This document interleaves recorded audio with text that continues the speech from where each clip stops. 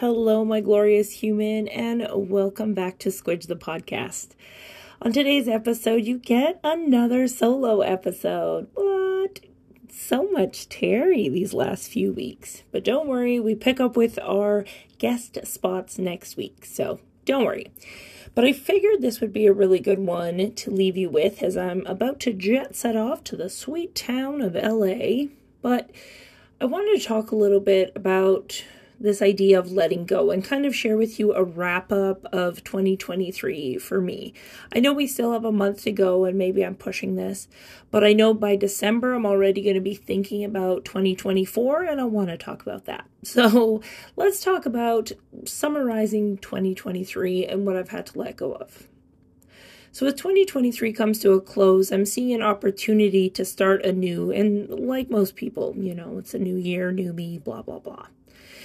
Last January, I chose the word healing for this year, and while I predicted that healing would be saved for my body, finances, and my relationships, I never expected the other parts of myself that I would heal, and more importantly, how they would heal. I'm trying to remember the mindset of 2022 Terry who sat in her office chair like I'm doing right now, probably writing a post about 2023. I'm trying to remember why healing was the word to begin with, why her goals and intentions were so wrapped up in that word. What was she thinking of for 2023? And then, to be honest, whether or not I would achieve them. So if I remember correctly, the biggest healing I wanted to happen back then was physically with my body. After getting to the late stages of burnout in my business and then experiencing a global pandemic and a few bouts of COVID, and probably a little bit of perimenopause thrown in there for goodwill, my hormones were, fucked. I hadn't had a period in about 2 years, and due to lockdowns, I couldn't really get to my doctor to see what the fuss was all about in previous years. My facial hair had grown and gone bananas, like significantly more hair growth than in previous years. And if you are a woman with facial hair growth, you know how much of an insecurity that can be. And despite all the body image work that I do, I think my PCOS and the hair growth is probably the one that really still drives me nuts. I don't let it get in the way of living my life, but I still do spend a fair amount of time tweezing the chin hairs, and that's not fun. In addition to that, my eczema had flared up significantly. Basically, my body was stuck in stress and inflammation. I made a pact with myself in late 2022 that in 2023 I would finally go to my doctors and dentist appointments despite the anxiety that came up with them. I got a recommendation for a gynecologist. I went for my monthly massages. I started moving my body more consistently every day, drank more water, drank less soda, took naps, really rested as hard as I worked, switched out real cheese for vegan cheese, only to find out that cheese made of cashews made my inflammation worse, and had all the blood work done multiple times. I'm happy to say that things kind of got back on track a few months ago and seem to be sorting itself out. Am I healed? No, but I can sense that progress is making its way. Now, what all of that work did, though, was give me the opportunity to truly pay attention to my body and let her drive the bus for a change. What I had to let go of in this physical healing part of my life was my attempts to control my body and instead let her guide me to what she seemed to desire and when she seemed to desire it. Even if that didn't make practical sense, having naps in the middle of the day, even though I had a lot of work to do, drinking loads of water or having electrolytes in my water, having tea instead of coffee in the morning, changing up the food that I was eating because my body wanted something different than what I had in the fridge. Like, really just letting my body make these decisions for me, it allowed me to truly connect and kind of partner with my body for the first time in probably a really long time. I mean, I started that journey a few years ago when I first hit that burnout mark and was like, I got to get back in touch with my body because I'm not listening to her. But it really was more pronounced this year because I gave myself time and space. And now I will say I did have the luxury of being able to take that time and space because of the privilege that I do have. I don't have any kids. I have a really independent husband. And I say this quite often, but it does make it easier for me to be able to take time and space and live a bit more fluidly than a lot of other people.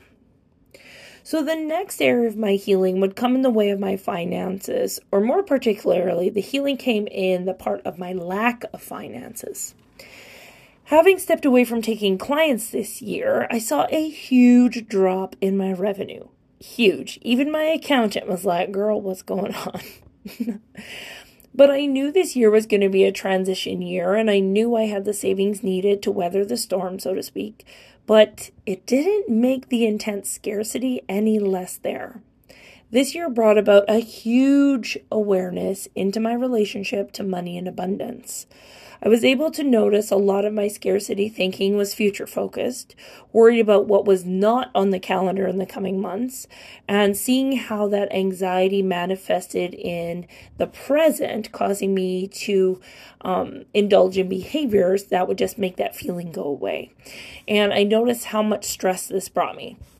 Now, previously, while I had a lot of money coming in from taking clients consistently, I felt the same way. I just never let myself sit in that squidginess to feel it or make friends with it or heal it. You see, I came from a family that struggled financially when I was growing up, so I always believed there isn't enough, and if I had too much, I wouldn't be liked.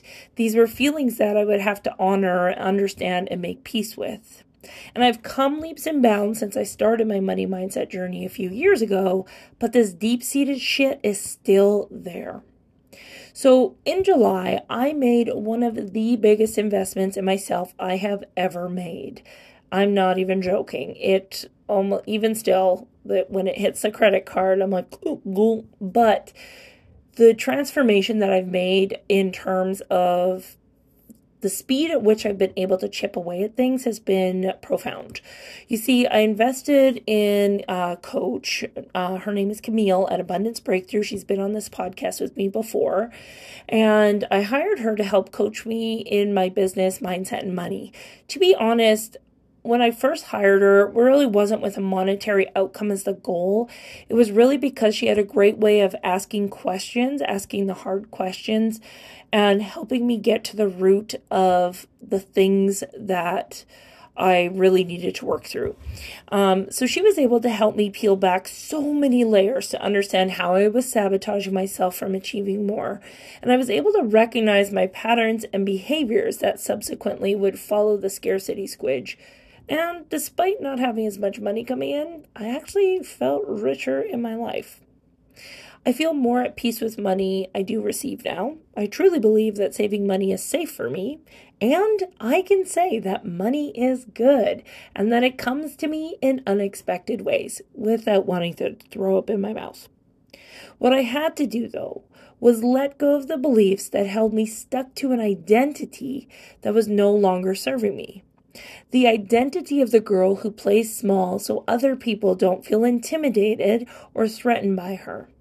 The identity of a girl who stays in her role as the starving, flighty artist so her siblings won't feel intimidated or competitive with her. That identity is out, and we've brought in a new identity. The identity of a woman who knows that financial abundance is her birthright. The identity of a woman who will become a great role model to everyone around her, including her siblings, for how to let money flow without resistance. The identity of a woman who values herself and her talents and is able to advocate and serve the world with high energy and life-changing magic. The third area of my healing would be in my relationships, my friends and family. This was probably one of the hardest for me because I'm so used to driving in fast forward that I tend to forget people. I also had to learn to be okay that people were disappointed in me, didn't like me, or just didn't understand me. The squidginess that came up around needing people to see me as the good one became incredibly evident this year, and similar to feeling the scarcity, instead of reacting and fixing the feeling, I sat with it. I cried with it. I questioned it. I became aware of the thoughts that created it. I was very honest with myself about what I was expecting from other people in my relationships, and had to have kind of a come to Jesus moment with myself. And I had to realize that I accept people for who they are and love them intensely for it. So why am I not letting people do that for me? I also realized that I care so much that people see me as a good person, and how terrified I was that people would think I was a bad person doing a bad thing. This is incredibly rooted in my past and something that I really had to dig at. It's also become clear that people that truly matter don't put me on a pedestal or expect me to be a specific kind of way. They're the people I want to keep close to me, and in fact, I will go out of my way to make sure that I'm serving them as much as they are serving me. On the other hand, when people took and discarded me like nothing, it hurt like hell. But I had to look at what I was hoping for from them and why, forgive them, and then I had to let them go. Because me staying there to prove something to them or fold into the identity they wanted for me was, again, keeping me stuck. It was keeping me standing still. I realized as long as I was the photographer, the activist, the good one, the wise one, the best friend that does XYZ, whatever label people assign me, I couldn't just be Terry. But when I found the friendships that expecting nothing of me, except for me to just be Terry, and I leaned on them vulnerably, they showed me that I am human, that I am Terry, and that I, as me, is enough. I realized that the people I want to spend time with, receive feedback from, and cultivate deeper relationships with are people that have no expectations of me or my identity.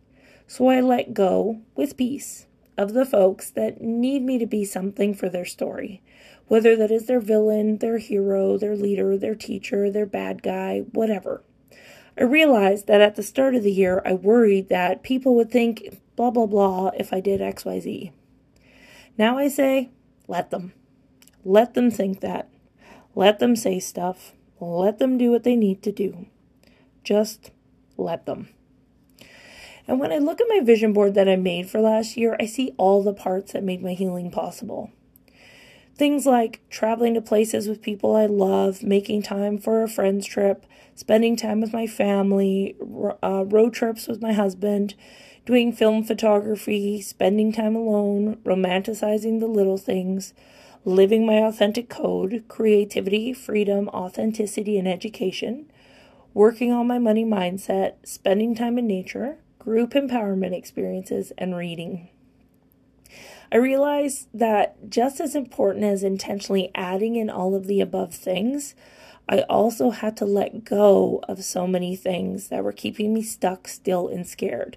Kind of like when I buy new things from the thrift store and try to add them on to stuff that's already here, it gets really overwhelming and confusing and frustrating. But if I simply swapped things out and got rid of the things and really looked at the things in my room and were like, does this make sense now to me? Do I need this anymore? And simply traded things in and out, I think it would be a little bit easier. So that's kind of how I think about these beliefs and identities that I had to let go of. And now I still haven't nailed down my vision board for 2024, but I figured I would save that for a December podcast when I've had time to think about what I want to create for the coming year. The funniest part about all of this is that I don't think I knocked any of my vanity metrics that I thought were important at the beginning of the year. Like, I don't think I achieved any of them. Things like the number of YouTube subscribers, Patreon subscribers. I don't even have a Patreon anymore. Coaching clients, etc. I don't think I hit any of those, which is fine. I focused on what felt right, and I trusted my body and my heart, and I went in the direction to reveal some really incredible, unexpected, and beautiful moments. Paying attention to what felt good made it even more evident about what didn't. So my encouragement to you is to spend time filling your life with the things that fill you up positively or energetically, even if they aren't popular, so you can see what you need to let go of.